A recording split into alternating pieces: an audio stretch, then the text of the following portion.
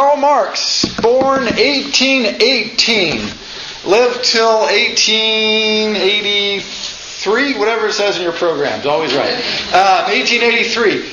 What's important to note, like Nietzsche, in fact, like with all the philosophers we dealt with, but particularly Nietzsche and Marx, they were born into the Europe that followed Napoleon. And I mentioned before that what Napoleon did is basically blow Europe up. The forces were at work changing the political and social structure of Europe. Napoleon sort of accelerated those and sort of just blew up the old system. He didn't make anything new. The people who made something new were three important, a lot more than three people, of course, but three people in particular, which were Talleyrand, Metternich, and Castlereagh, who were all foreign ministers of one sort or another, and they negotiated a European-wide treaty that held, depending on how you want to score, for between 75 and 105 years of peace in main sections of Europe, which was really historically an astonishing achievement. It's one of the great achievements in foreign policy, because they negotiated a treaty that held, as far as large-scale warfare goes, nearly 100 years of peace, after a couple of hundred years where they hadn't had 10 years of peace. But the one way they did this is they created a whole series of interlocking weak governments. And so while there was continent-wide relative peace, in any given region there was political instability. And you had all of these forces that were working one against the other to try and become more conservative, more liberal, to bring back the monarchy. No, let's bring back a radical republican government. No, let's do some sort of communal system, early socialist movements. And so you have this strange combination of peace in a military sense and a fair degree of stability on a large scale. But if you were in what became Germany, if you were in what is France today, if you were in Italy, even if you were in England, it was a time of very great political instability. A really surprising amount of political ferment. And this is what Marx grows up in. He grows up in a period of remarkable social mobility, intellectual change and flux, and political questioning. Part of what's driving this is what he ends up being a specialist in, of course, is economics. A huge change is afoot. We're going to talk about that, but just a little bit on his background.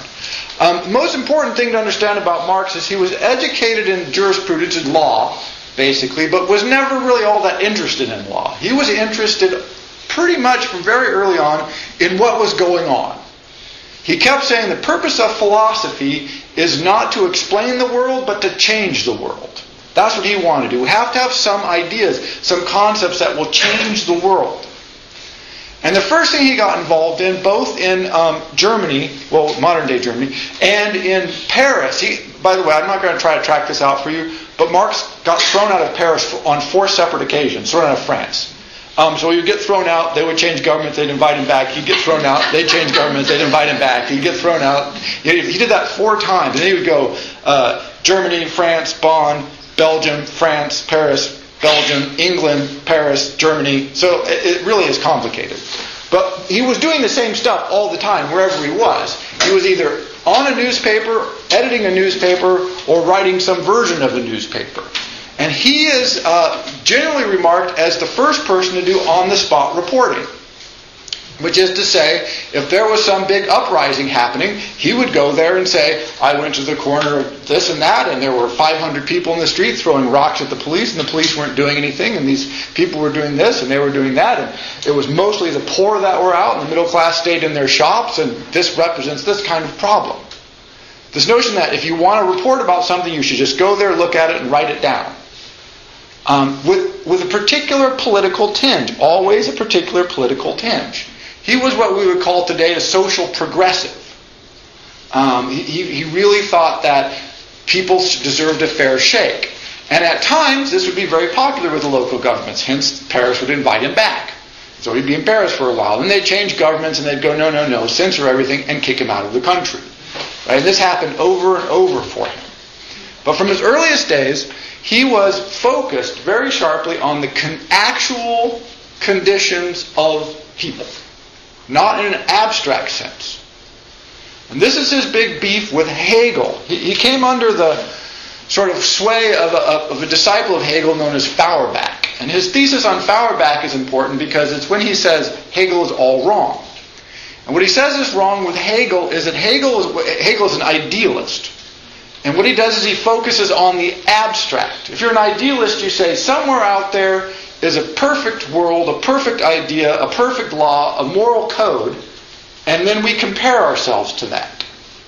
That's the definition, sort of a sketchy definition of an idealist. And what Hegel had argued is that there are these forces in history, these concepts, these ideas that evolve through a dialectical process where you have a thesis, whatever the Western concept of man. Then you get an antithesis of that, a response to that, which is to say an ideal noble person, chivalry. And then the synthesis of those two ideas produce the next thing, which is itself then becomes a thesis. And so it goes thesis, antithesis, synthesis, which is a new thesis. And that history progresses by all of these ideal categories coming into conflict with each other and producing new ideas. And this is teleological, which means it's directional. It's going someplace. And the place it's going is the end of history and the perfect man. Pretty soon, 100 years, 150 years, we will live in a perfect world. Because every time we do a thesis, antithesis, synthesis, we end up in a better thesis. And then that one goes, and we get a better one and a better one, and pretty soon we will be in a world that has the perfect government, and it is inhabited by perfect man, which Hegel called the end of history, which means there's no more dialectical progress because all the problems have been worked out, and the last man, which means not there's only one person, but that the people who are left are the perfect realization of human possibility. Marx said this was crap, utter and complete nonsense. Marx is like, what the hell are you talking about? There's an idea in the world? There's no ideas in the world. There aren't concepts in the world. He says what's in the world is the world. Man is in the world. You want to know what's going on in the world? Go look at the world. Look at the statistics. Talk to people. See what they say. How are they living? What are they doing? What are the facts on the ground? That's why he's a materialist. He's absolute. That's why Marx is always referred to as a materialist and a founder of what's called dialectical materialism. He keeps Marx's idea of the dialectic. Thesis, antithesis, synthesis, new thesis, on you go. But he said it's not an ideal category, it's actually lived by people in the world. He also believed in the teleology of Hegel. He said we are going someplace, and the place we're getting to is better. And so there's no use really complaining about what's going on, even if it's bad. What you want to do is understand where it's going and try and get there as fast as you can. Because there's no use fighting the tides of history, because this is what's going to happen. So this is all a sort of shorthand of what his thesis on Feuerbach is. Eliminate and resist the notion of idealism by focusing on the here and now, what's really going on in people's lives, and then extrapolating that into the future. So he keeps the structure of Hegel, but tries to get rid of the idealism by replacing it with materialism. So if you've ever heard the phrase dialectical materialism, it means I dislike half of Hegel. And I like the other half of Hegel. So that's really honestly, that's basically what it means. So he's out there and he's doing the newspaper and he's getting kicked out of places and he's getting in trouble and they have sort of the Communist Manifesto and he's getting socialist ideas. But it's important to note that the socialists never really liked Marx that much because he's not an idealist. Because he really is, he always wants to talk about the facts, the numbers. He's a political economist with heavy philosophical leanings, if you really want to think about it. And eventually, after lots of struggle, he gets booted out and he ends up in London. And this is where most of his significant political writings take place. Either just before that period, but mostly in the period where he's in London. Now, he's a refugee. His English is not so good originally, although it gets very much better later in his life. And he has no money or almost no money. And what Marx does is he lives, for the rest of his life, lives about 1846. So he lives about another 40 years. He and his family supported about 95% by Engels. Ingalls gives them all the money that they have for the rest of their lives. To the point where Ingalls diminished his quality of living a great deal so that he could support Marx's family. Marx was not good with money. He was good with money in the abstract. He was not good with money in the concrete. And so he's living in the direst of poverty at this point, particularly when they first moved there. So much so that one of his children dies in the home, probably because they could not afford medicine. And they loved their children very much, and so this was a devastating blow to them. But they lived in very, very severe poverty for years and years and years. But what Marx did is he tried to organize people around his political ideas, and he did lots and lots of research. And what I want to go through tonight is sort of the major steps of his research, and then how he brought that all together into this argument that kind of has become known as dialectical materialism or sort of early communism. He really wasn't a communist. We'll talk about why that is. And then sort of, because, where we are today, a little bit of what this has to say about where we are today. So here he is, he's in England, he has no money, none, zero. So much so that sometimes he couldn't leave the house because he had pawned his only pair of pants. Right? You know you're poor when. Alright? So this is officially a sign, if you're wondering. But when he did have pants, he spent hours and hours and hours at the British Museum doing research. And what he was doing research on was economic statistics and social history. Again, how did people really live? How did they live in 1700? How did they live in 1800? How do they live now? How many people were employed? What were they paid? What would the wages add up to? What was the cost of living? He did just a massive amount of research. And what this ended up to is he came up with a couple of theories. First he came up with, and this is not original to him, but the philosophical foundations is the notion that property is theft. Right? And he gets this in part from Adam Smith. And the idea is, we live in a perfect example of this, right? Because we come, our ancestors arrive in America and they look, whoa, here's a continent and nobody lives here, so the land must be ours for free. And some of the people who lived here said, oh, excuse me, and we shot them. And then the land was ours for free. Right? And he said that this is necessary. This is how it always is. To convert property, land, into private property, there is a moment when people who are sharing the land or using the land have to be gotten rid of, and the people who gain access to the land then have to be protected by your governmental system. Now this isn't just capitalism. He says this is necessarily so. My neighbor used to always say, I'm not so upset that we stole the land from the Indians, but since we didn't pay them for it, why do I have to pay a mortgage? Right? I'm the one getting screwed, and they're getting screwed. Well, who's making the money, right? Somebody is making a good deal here. And what Marx argues, and I think is pretty convincing, is that he calls this political economy. This is where this phrase comes from. That your economy is always political. It has to be. When the government steps in whatever way and says, you get the land and you don't, and we're going to protect it under these rules, there's your politics and the structure of your economy as based on property. So he tracks out various ways you can organize property under various systems of political economy. But he says, remember, it's always theft. Originally, no one owned the land, now somebody does. And how that transition takes place is always ugly and messy. All right?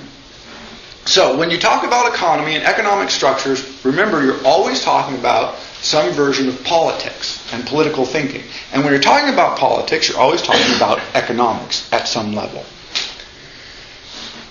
Second idea he comes up with, I'll give you, these are not in order, but we'll put them all together and make his big thesis, is called the labor theory of value.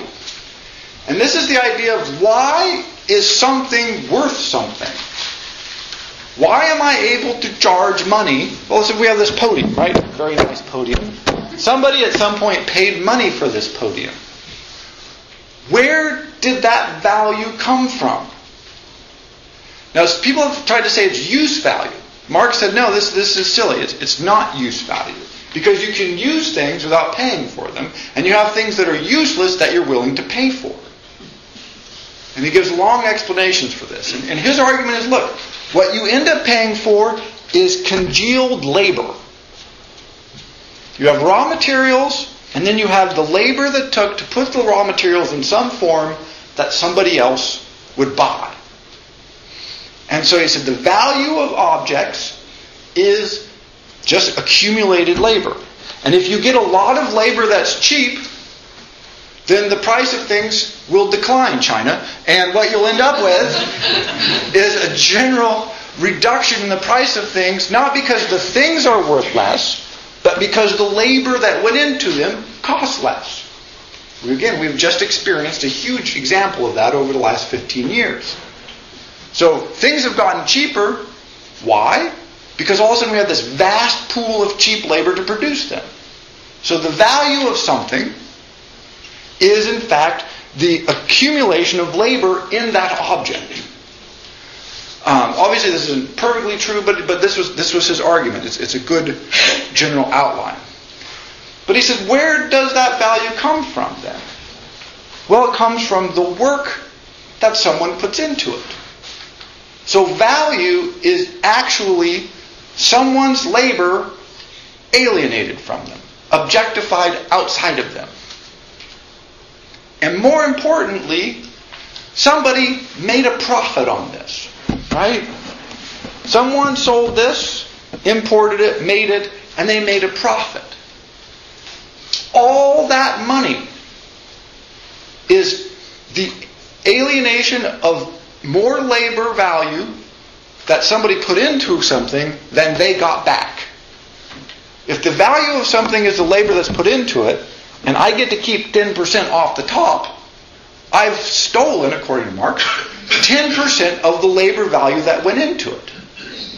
I'm accumulating as a capitalist. What I'm doing is I'm accumulating the work of other people.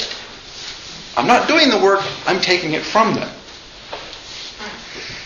And then what I do, and this is the beautiful part, is I pay them for their work with money. Marx loved money. Money is great. He says, I pay you, or the idea of money, I'll pay you for your work. So now you get back your labor alienated from you in the form of cash. It's not your labor anymore. It's been turned to abstract, and you're getting less than you put in. If you didn't get less than you put in, what would happen to me as a business person? I'd go bankrupt. So I'm necessarily ripping you off. I have no choice. The system is set up to rip you off. You do more work than you get compensated for. Your work is alienated from you, and then a portion of that is returned to you in an abstract form in cash. This is a bad system. Marx is like, this is not what the hell are we doing? This is no good. And he says, what happens when you do this? He said, well, look around. This is back to his newspaper days. Go and see where the laborers work. The proletariat laboring in the cities live in houses without fresh air or sunlight. He says, fresh air and sunlight, the natural gifts of mankind, have become unnecessary. They're no longer, they've become a luxury item. You don't need them to survive. He says, man is not an animal who survives. But even fresh air and sunshine has become a luxury that you have to pay for. We can charge you for everything. And he says, so this does not improve the quality of man's life, it decreases it. Now, along with these lines, another aspect of this is he said, look, not only is the capitalist trying to make a profit, and this is, if you want to know what's going on today, you have to understand this. And this is what I call this is 10 minutes and you have an MBA. You're now going to all get a master's in business administration. So, you must understand businesses, and Marx, again, as far as I know, is the one who worked this out in detail, but businesses and companies are not trying to make a profit.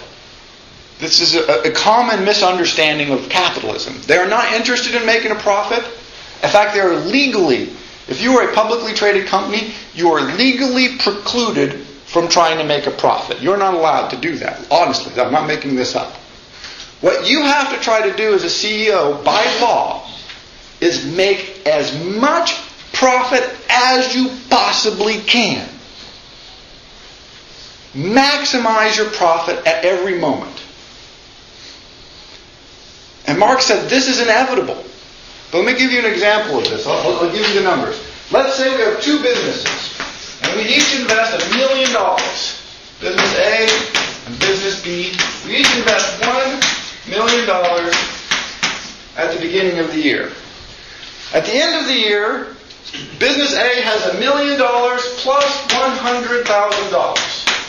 Business B has $1 million plus $200,000. How much money did business A make? 100,000. No, they lost $100,000. This is what you must understand. If you go to graduate school, it's the first thing they teach you. As far as I know, it's the only thing they teach you. I'm serious. It's only a little teeny tiny joke. What you did is you lost $100,000. This is called opportunity costs. You had the opportunity to make $200,000, and you didn't. Therefore, you lost $100,000 in opportunity costs. You're a bad business person. You must change your investment strategy. Right now, Boeing is laying off workers. Why? Opportunity costs. Anybody know how much they made last year? $2.7 billion profit. $2.7 billion, they're laying off workers. Over the last 10 years, Boeing has made over $100 billion in profits. They are laying off workers. Why? Because they should have made more. They are not interested in making $2.7 billion. That seems like a lot. You think, wow, a couple of $1 billion, aren't you happy? No. We are not happy. We must lay off workers because we should have made more than that. We should have made $3 billion or $5 billion or $9 billion. Somebody out there made more, therefore we lost money. Two effects of this. The capitalist is driven to maximize the amount of labor. Notice we have the labor theory of value. To maximize the amount of labor squeezed out of any given industry. Because if I pay my workers a little more than my competitor, even if I make a profit, I've lost money. This is right. I hear this confusion all the time. You watch the news or this, they say, well, they made money and they're fighting this raise in wages or this insurance bill or anything like that. Yes, they always will. Not because they're afraid of losing money. It's because any kind of increase in cost simply means they are not maximizing the kind of money they could have made. So if you don't maximize that profit, there's a couple of chairs right here. If you don't maximize that profit, here's the other thing that happens. If my business returns 10% and your business returns 20%, which business are people going to want to invest in? 20%. You see, we know how capitalism works. Why invest with this person? Because he runs a crappy business. You see, we're all capitalists now. It's beautiful. We know that we want to invest with the guy that's getting 20% returns. And you know what? This is exactly what happens. Everybody invests with this guy. This guy cannot get investors. He goes out of business. And then this guy gets all this person's clients and gets bigger. The second thing this means, besides the fact that they're driven to continuously strive to squeeze every possible last ounce of labor value out of the workers, is monopoly.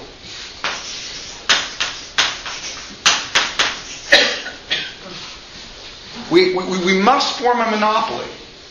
Because if we compete against each other, let's say we both made $150,000 last year. We go, wow, we've got to increase our profits. Well, if we advertise, that costs money. If we cut our sales price, that costs money. If we reduce the quality, we might lose some customers. You collude. It does not take business people very long to figure this out. You collude with your competitors. You form combines. You form a monopoly. If you have a monopoly, think oil, you can charge what the hell ever you want. Or a lot. Diamonds. It's Valentine's Day. Hopefully you all get lovely diamonds from the people who love you. Diamonds are, by the way, nearly worthless. They're also a monopoly. And it turns out you can take something that is nearly worthless, monopolize it, and make a lot of money off of it. It's great. So if you buy a diamond for $1,000, you've probably only paid $975 more than it's worth. But you can't get access to the diamonds because of the De Beers and a few other companies have totally monopolized the world market. That way they make lots of money. You can also go to the Henry's Hardware and get a diamond bit saw. Diamonds are not expensive. If they were, you wouldn't put them on saw blades. Right? And so they're driven to do things like monopolize the oil market, monopolize the diamond market, monopolize the aerospace industry. How many companies do we have that manufacture commercial airlines in the world, airplanes? 2. And you know what? They're both hugely profitable. Or if they get a little less than hugely profitable, they just lay a bunch of people off. By the way, Boeing and Airbus, the European consortium that is Airbus, has decided to cooperate. Because, of course, why compete? It makes so much more sense to work together and share components and engine development and all that. Eventually we'll have one company. And then that company will really make money. So, you have this system where monopoly and pressures are absolute. And the drive to extract every last value of labor out of people is absolute. That's why I get value. I squeeze people. And so Marx combined these two things and he said, all right, here's what's happening. You have the working proletariat. Companies get bigger, they hire more people, but they squeeze them harder. And then those companies combine and get bigger and hire more people, but then squeeze them harder. You can see where this is leading. Eventually you get so much power coordinated in so few people's hands, and they're squeezing so many people so hard, those people will rebel. He said this is a scientific fact. So you have this growing class of proletariat workers who are being exploited more and more aggressively. And you can track that out. The records on this are very clear. If you go back in England, in particularly great records, if you go back to the time of the Black Death, about half, 35% of the working population died. And you know what? Wages for workers went right through the roof. Right? Wow, there's no coincidence there. And so then slowly the population built back up. They started sheep farming, which means you wanted people off the land because you wanted to put the sheep there. You had enclosure fights, conversion of public property into private holdings. And so wages go down, down, down. Poverty goes up, up, up. Ireland is a great case study in this.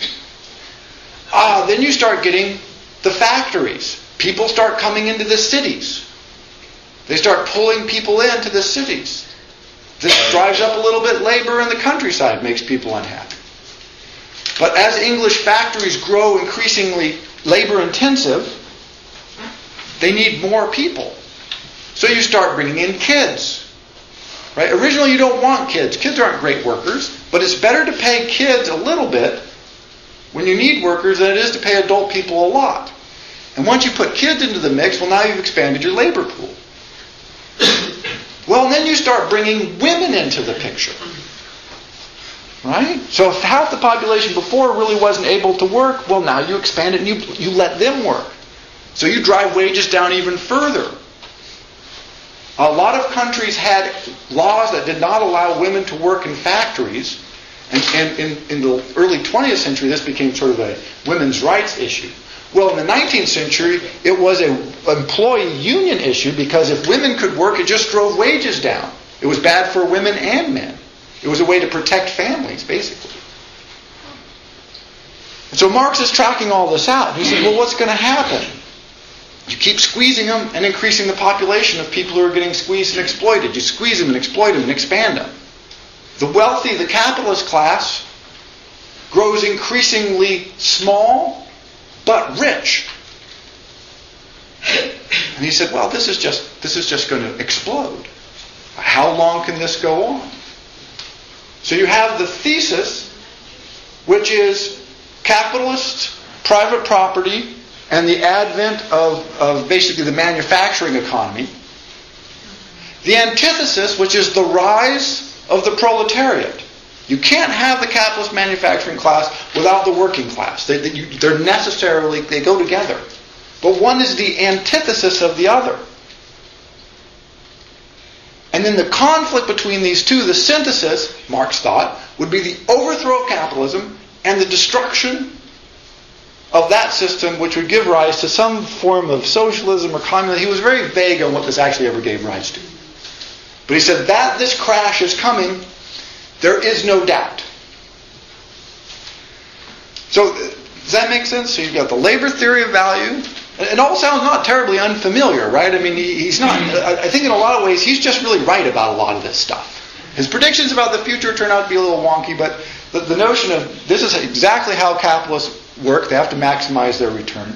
Labor theory of value turns out to be excellent in a lot of ways. It's not perfect, but it's excellent in a lot of ways.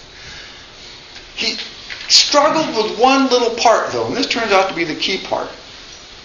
He said, what you also get with the capitalist class is you get a rise of what we would call the middle class. He called it the bourgeoisie, but what we call the middle class. This is a class that doesn't necessarily own a lot of capital, but is clearly not the proletariat. And he considered the middle class, the bourgeoisie, to be essentially sort of a virus or a pariah class. It's just sort of a virus on the life of the body politic. They just sucked juice out and really didn't do anything. At least capitalists were doing something. They were investing in factories and building things and making machines and exporting and importing, and that you could understand. And the workers were working. But what the hell were all these other people doing? In insurance offices and stockbrokers.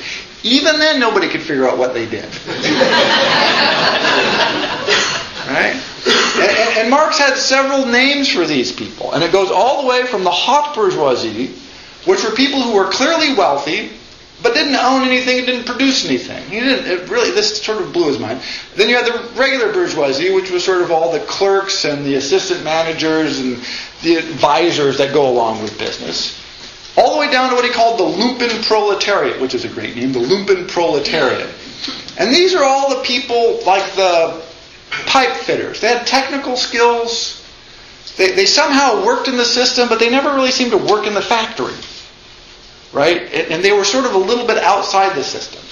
And so he tried to take all those people and say, well, they're just along for the ride. They're unnecessary. They're unimportant. It turns out that they're very important and very necessary, which is how we get to where we are today. But one more step between there. He says the final thing we have to understand in all of this is money. Money, money, money, money, money. He says the great thing about money is that, as they say, it answers all seasons. Right? If you want to travel, money can make you go. If you want a book, money can get it for you. If you want food, money can procure it for you. If you want rest, money can get that for you. If you want activity, money can get that. It converts into everything. And he says, and so we get confused. When we buy a car, he uses horse as an example, but car works for us. If we buy a car, we confuse the power, the perhaps beauty, the wonderness of the car with our own power. We think, I have purchased it. Now the car is an extension of my power. Its speed is an extension of my speed. It's a demonstration of my capacity to make my force felt in the world. It realizes my ideas. And in part it does. That's the crazy thing. But in part it doesn't, because it's always external to me. This is what money does. It does things out there. He says, so we have this strange relationship with money. We know we want it. It does for everything.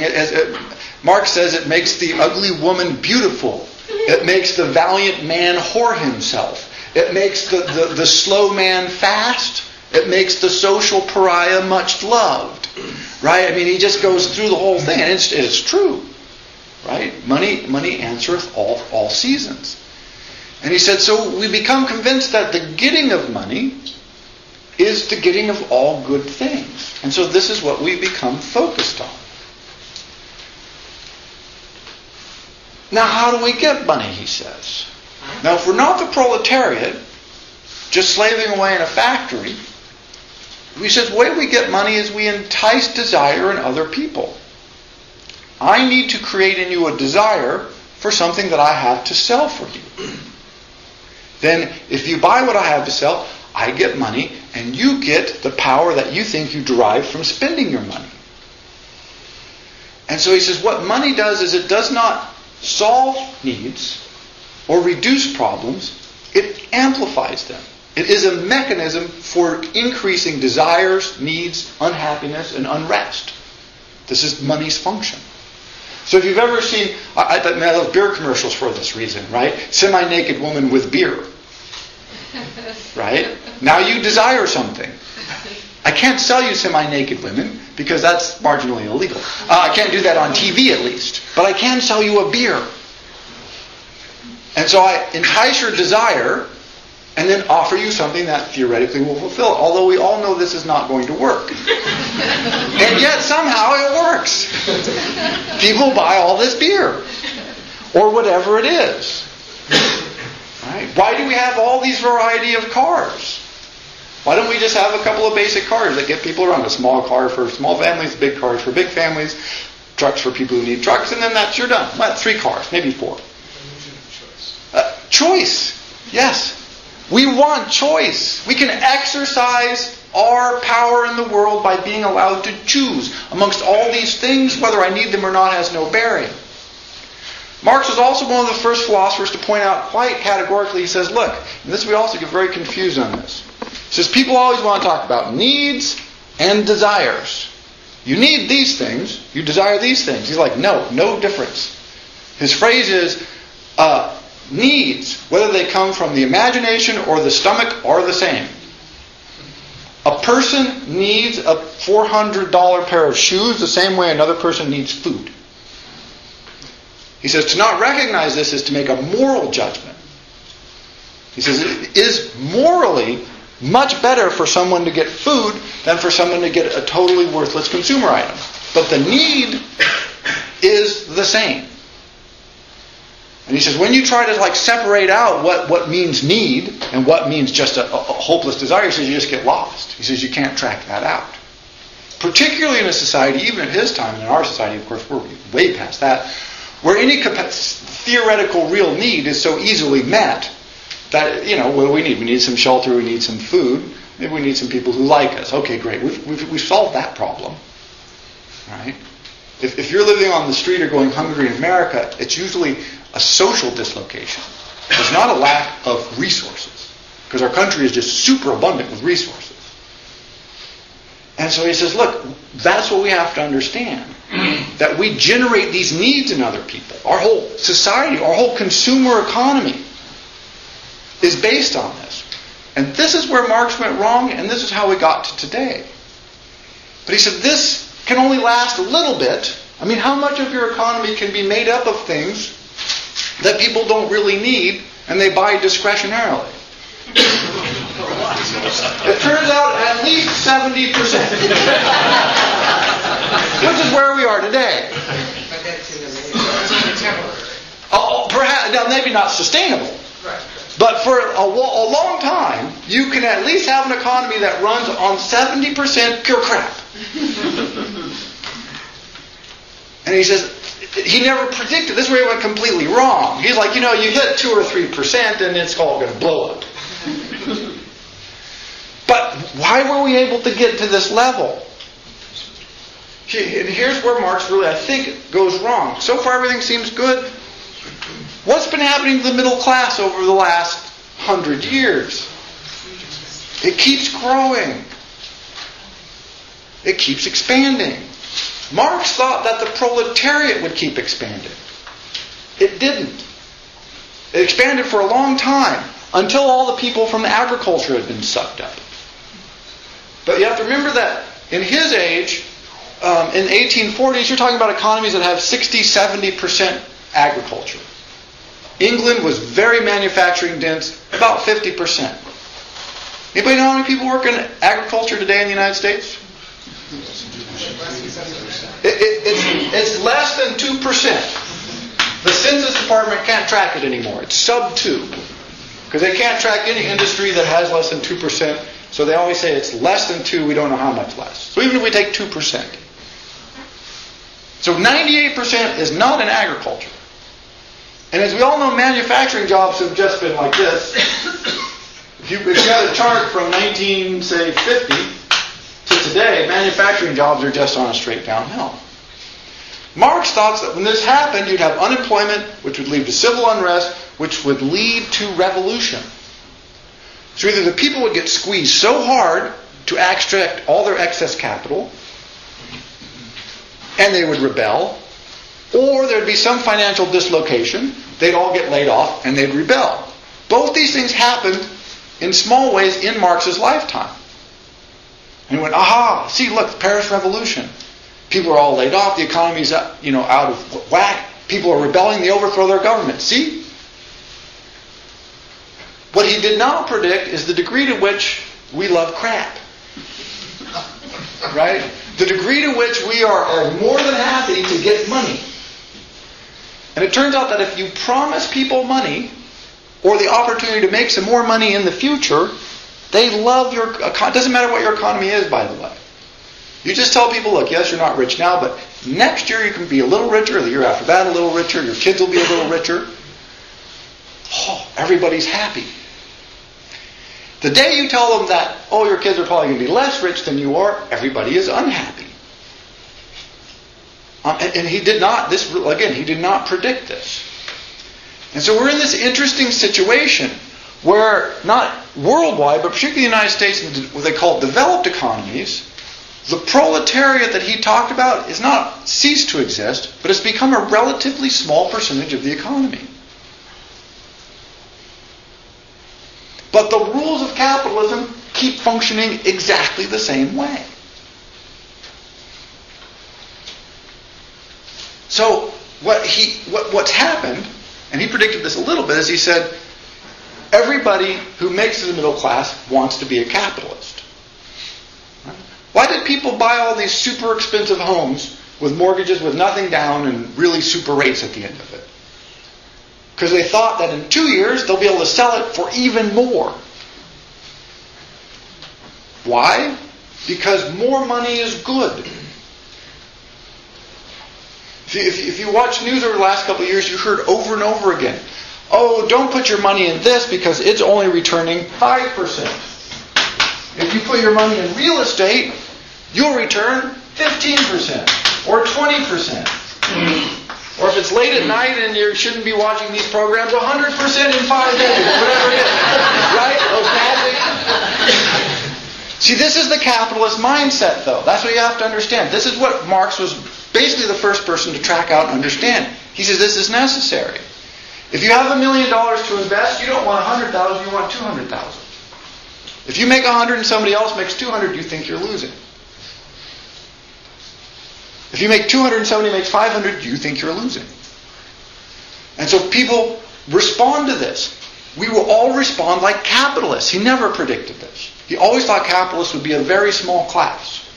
It never occurred to him that you could grow it and grow it and grow it and have a whole society of people who respond in this way, trying to maximize the return on their investment. By the way, if you've ever heard of the Chicago School of Economics, this is their argument.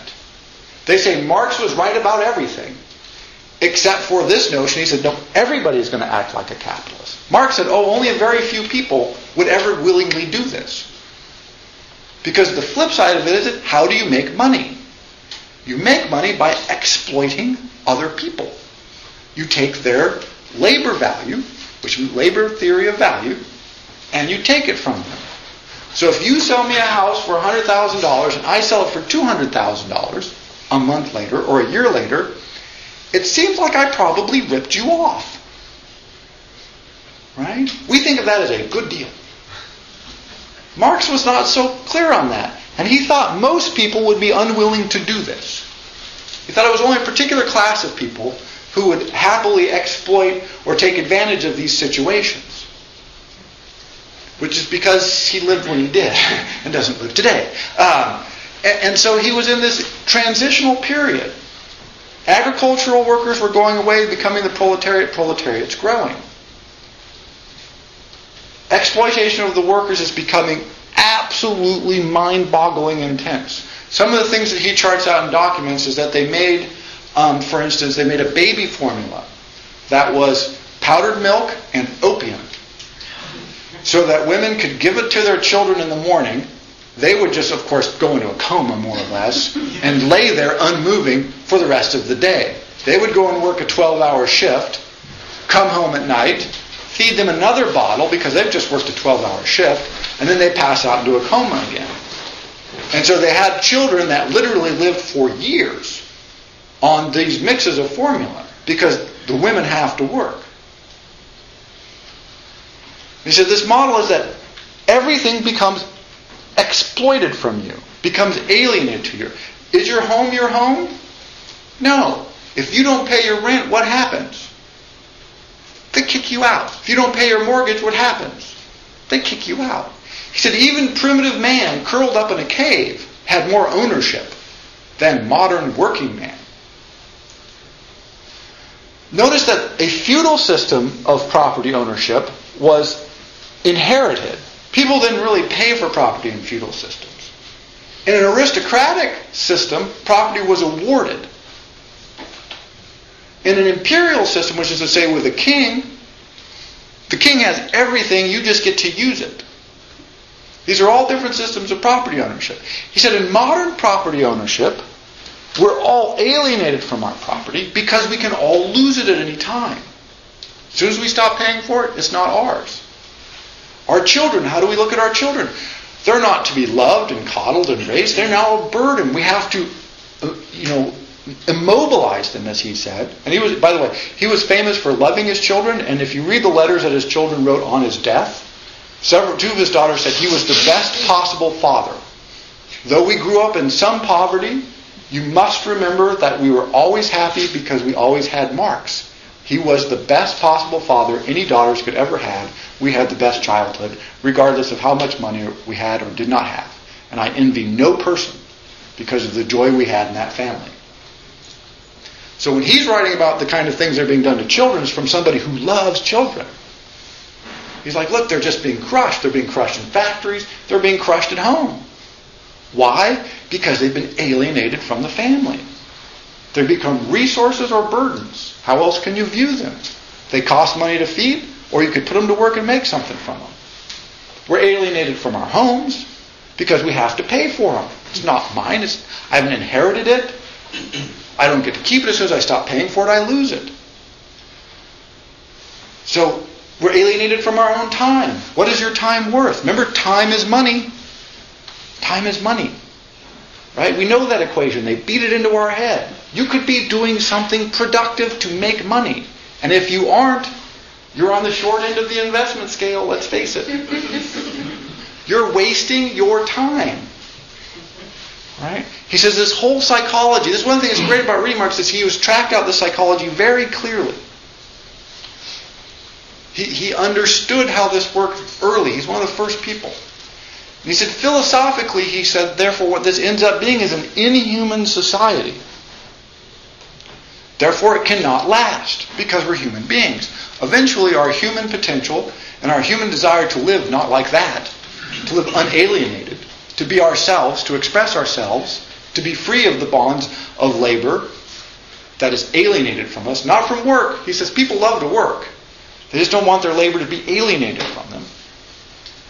He says that means the revolution is coming. And like I said, he had no idea of the power of crap. He really didn't. I mean, he just didn't see this, that we would be so easily seduced. He said religion was the opiate of the masses. And that's that many people have commented that's only because he didn't have TV. It's this, right? This notion of what keeps us sedentary, what keeps us from rising up. Which brings us sort of in a way to today. You may have noticed over the last few months, people are getting a little restless about the economy. Why? Well, a couple of reasons. One, of course, is blowing up. Two, because middle-class people are losing their jobs. This is very rare. Middle-class people aren't supposed to lose their jobs. And they aren't supposed to lose them for a long time. Societies never care when the poor lose their jobs. It's just, historically, who cares about the poor? Screw them. So if the poor have an unemployment rate of 30%, we all shrug. Who cares? It's not in the newspapers. This has happened repeatedly since the 1950s. It almost never makes the news. There's occasional riot. People get unrest. Maybe there's a strike. A little bit of news. Nobody cares. You start laying off middle-class people, and you are breaking the deal. The deal is, I get money, I buy crap, you leave me alone, I leave you alone, everything's good. If you take my money away, you take away my capacity to express myself, to make my power realized in the world. This means my abstract sense of value has left. What I'm left with is a capacity to have a concrete sense of value. How do I make myself felt in the world really? If I don't have money, what am I left with? I have to act. I have to do something to make myself felt, to really be in the world. Now I'm not alienated from myself. I'm acting in the world as myself. I'm not doing it for money because I don't have money. I don't have a job. And so if I go on strike, maybe I go on strike to get my job back, but notice this is different than working for a job.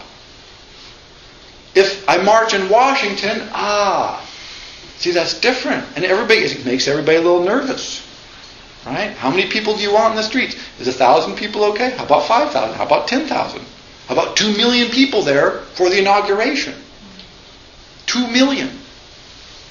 Right? If 2 million people went to the inauguration, let me tell you, everybody noticed that. And what they realized is 2 million people could go on the streets if the economy keeps going downhill. This makes everybody nervous. This has happened once before in history, by the way, in our history, called the Great Depression, where we had an economic downturn serious enough to cause significant political change. We don't know if we're there yet. We might be, we might not. We'll see. But Roosevelt was very clear in this. He said, look, either we get the economy going or we're going communist. He says, everybody accuses Roosevelt of being left-wing. He kept saying, no, I'm a conservative. I'm the guy who doesn't want to become a communist. He says, if you have 30% unemployment, it's not going to be too long before people get pissed off and overthrow the government and something bad happens, as far as he was concerned. This is exactly what Marx said. But what Marx never foresaw was Roosevelt and those kinds of policies. That a government could step in and say, hey, this is so bad, we've got to basically give money to people. We've got to do stuff to make people's lives better, or else they get up and overthrow us. So there's this new complication of political economy that Marx really hadn't predicted. That governments would actually respond to this sort of thing. This was unheard of in Marx's time. What you did in Prussia was you got out the cavalry and they rode down on the people who were in the streets. And if the people in the streets had enough rocks and guns, well, then they killed all the people on the cavalry. Liberal government, conservative government. Depends on who won the battle in the street.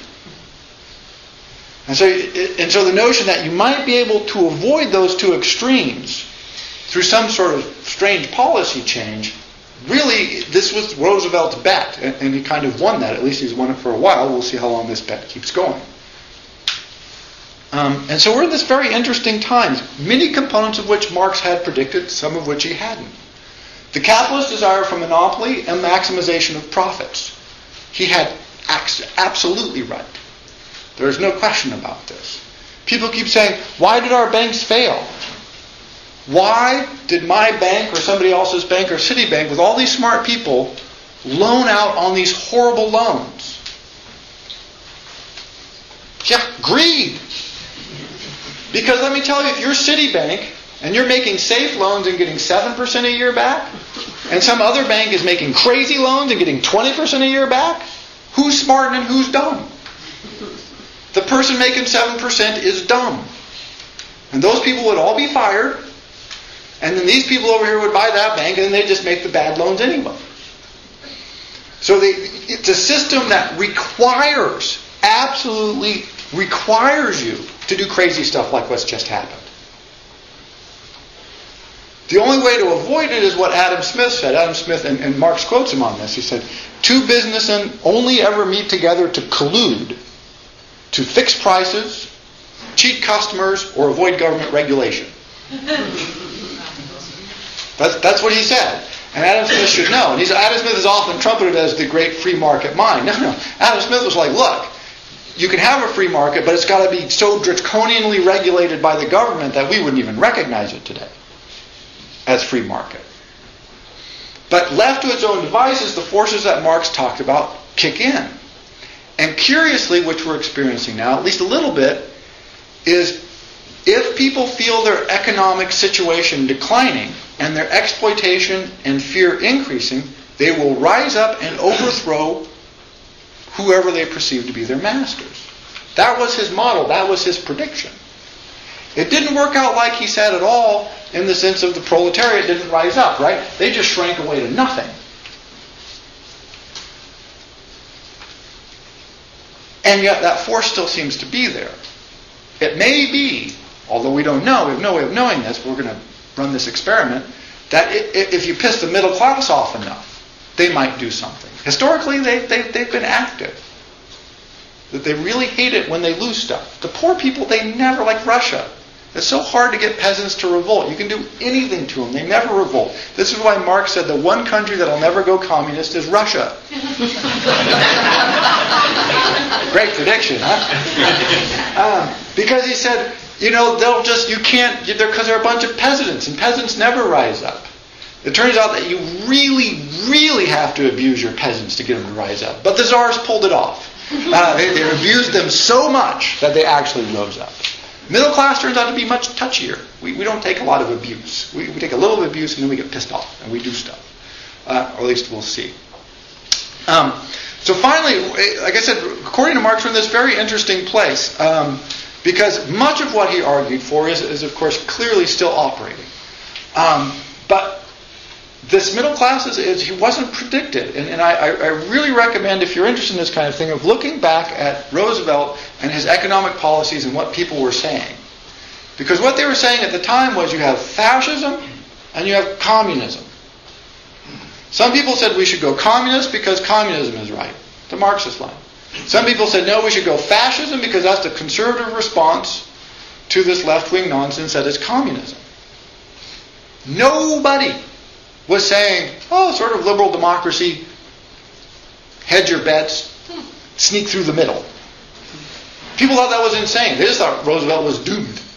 A few people did. Very, very limited number. They said, maybe you can salvage something between those two extremes.